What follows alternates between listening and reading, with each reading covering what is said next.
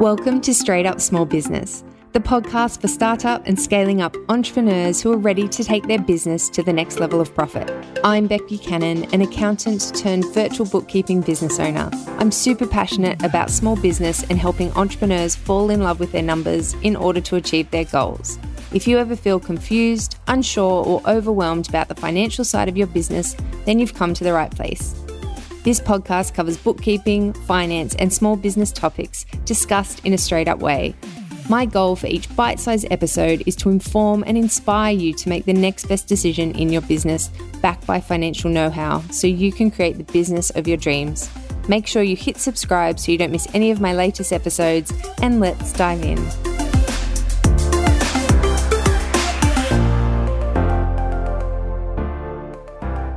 Before we kick off, I'd like to acknowledge the traditional owners of the Bundjalung Nation, whose country I am on while recording this episode.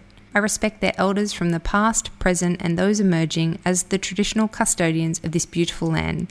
So wherever you're listening to this today, I acknowledge the lands on which you are and those First Nations people who lived and worked there for over 70,000 years. Welcome to Straight Up Small Business, Episode 2. In this episode, I'm going to suggest 3 things that you can do today to improve your business finances. But before I dive in, I want to call out that anything I say in this episode is just a general discussion that's meant to be thought-provoking for you in case there are relevant points or improvements to be made in your business. This episode does not constitute advice, either general or specific, and I always encourage you to seek such advice from an accountant or financial advisor who can cater their advice to your unique circumstances. Now, when I started my bookkeeping business, I assumed that most business owners were already doing these things, but many are not. And the consequences of not doing these things can be fairly dire, ranging from not knowing if you're making a profit or not, to being a hot mess at tax time, or to not being able to pay your bills when they fall due. So let me take you through these 3 important things that you should be doing from day one in your business, or at least as soon as possible, and I will explain why they're important as I go. So number 1 is to open a business bank account or various business bank accounts. If you're running a business under a company structure, then you're legally needing to do this anyway. The bank account you use in the business needs to be in the company name, as the company is a separate legal entity to the owners of the company. However, partnerships and sole traders don't legally need separate business bank accounts, and often, in my observations anyway, they don't open them. So for example, I, Rebecca Buchanan, can get an ABN that allows me to operate as a sole trader, and I can start doing business right away with my personal bank account, credit card, and PayPal account. But I shouldn't do this, and here's why. Mixing business and personal gets messy quickly. For starters, you don't know how your business is performing from looking at your bank account, as your clothing and grocery purchases are all mixed in.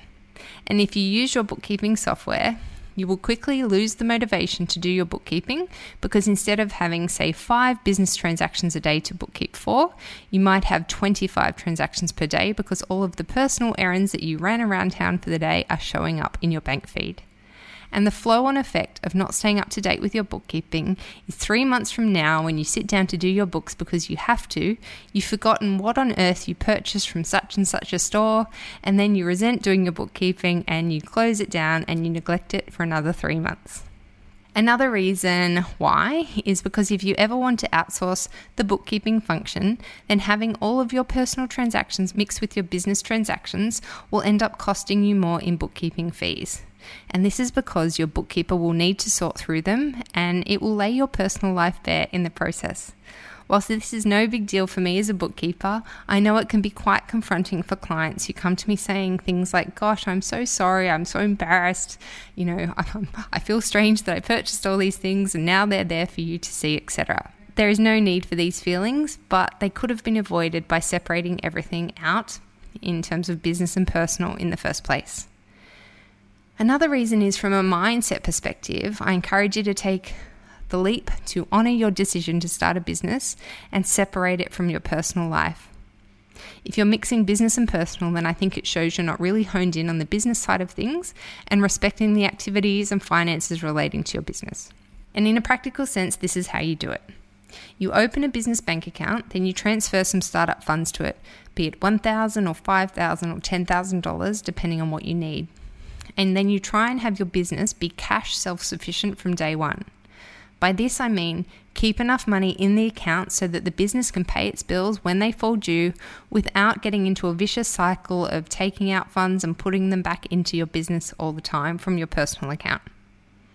Now, the second thing you can do today to improve your business finances is save for your compliance liabilities throughout the year, ideally into another bank account. When I say compliance liabilities, I mean superannuation, GST, pay-as-you-go withholding tax, and income tax. It's good practice to know what compliance debts you have coming up. Usually they are due quarterly. And sweep money aside every month to pay these bills when they fall due. I would be a gazillionaire if I put $1 away for every time someone said to me, darn the ATO taking all my money in taxes, when an entrepreneur has to pay their business activity statement at the end of the quarter.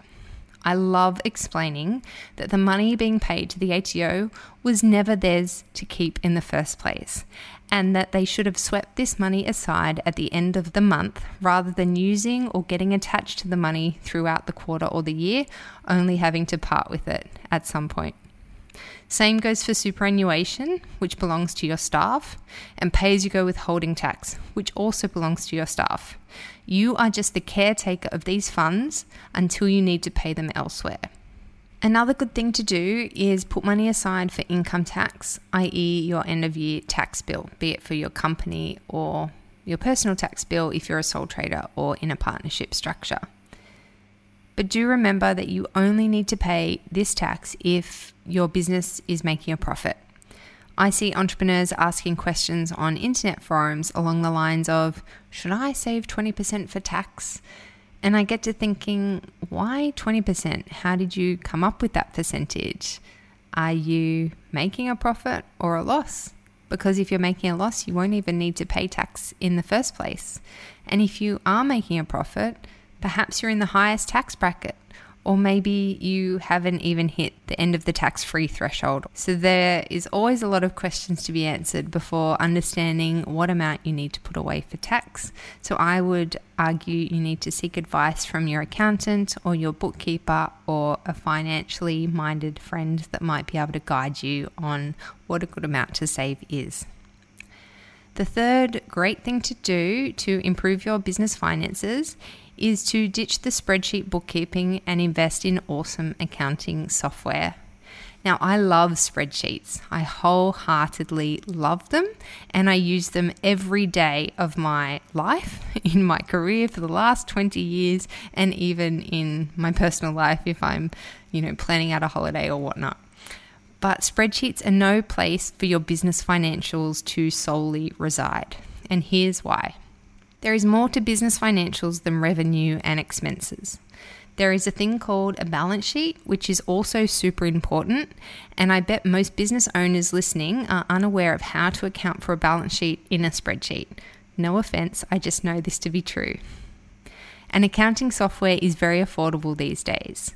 It can be as low as $10 per month, but a good option is probably more likely to be $50 odd a month.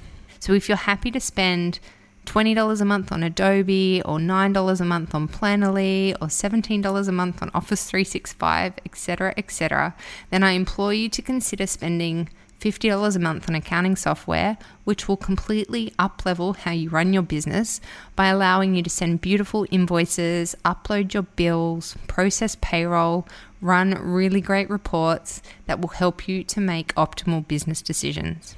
Accounting software is easy enough to use, so you can DIY your bookkeeping or you can outsource it. And if you have an accountant, it's highly likely that they can jump into your software and do their thing in real time, so you won't have a bunch of documents to hand over to them at tax time. Accounting software will save you time in the end by housing all of your financial data in one place. You can run powerful reports to help you make amazing business decisions, and you can know in a couple of clicks what money you need to sweep away for compliance liabilities as described in point number 2. And best of all, it's tax deductible, so you will reduce the tax you have to pay by this really worthwhile expense or investment in your business. For those of you who know me already, it will be no surprise that Xero is my accounting software of choice. Xero is spelt Xero, not Zero. This is the leader in accounting software for small business in Australia, and it's all I use in my bookkeeping business, having used various other software options and not enjoyed them at all. Please check out my Instagram feed or join my mailing list to learn more about why I love Xero so much and some of my favorite Xero tips and tricks. My Instagram handle is straightup_bookkeeping. So to recap, the 3 things you should do in your business today if you're not already are: open and only use business bank accounts and stop mixing business and personal life transactions together. Number 2, save for your compliance liabilities by sweeping into a savings account each month and understand from the outset that these funds were never yours to keep in the first place. The third is start using accounting software as soon as possible to house and track your financial data. By doing these things sooner rather than later, or from the outset, you will put yourself in the driver's seat of your business finances and reap many rewards in time, cost, and organisation during your business journey. Well, that brings me to the end of episode 2. Thank you so much for listening, and I hope you found that useful. If you did, please subscribe so you don't miss an episode, and please take a screenshot and post it on Instagram, making sure you tag me if you're willing to share this. Thank you so much, and see you next week.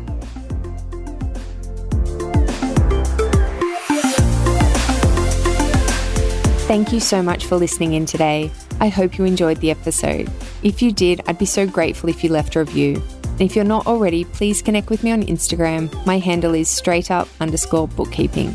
And if you'd like to know more about how I can help you be successful in running your small business, please check out my website, straightupbookkeeping.com.au, for details around my signature bookkeeping and Xero course, Bookkeeping at Real, and also my done-for-you bookkeeping services. Thanks again, and see you next week.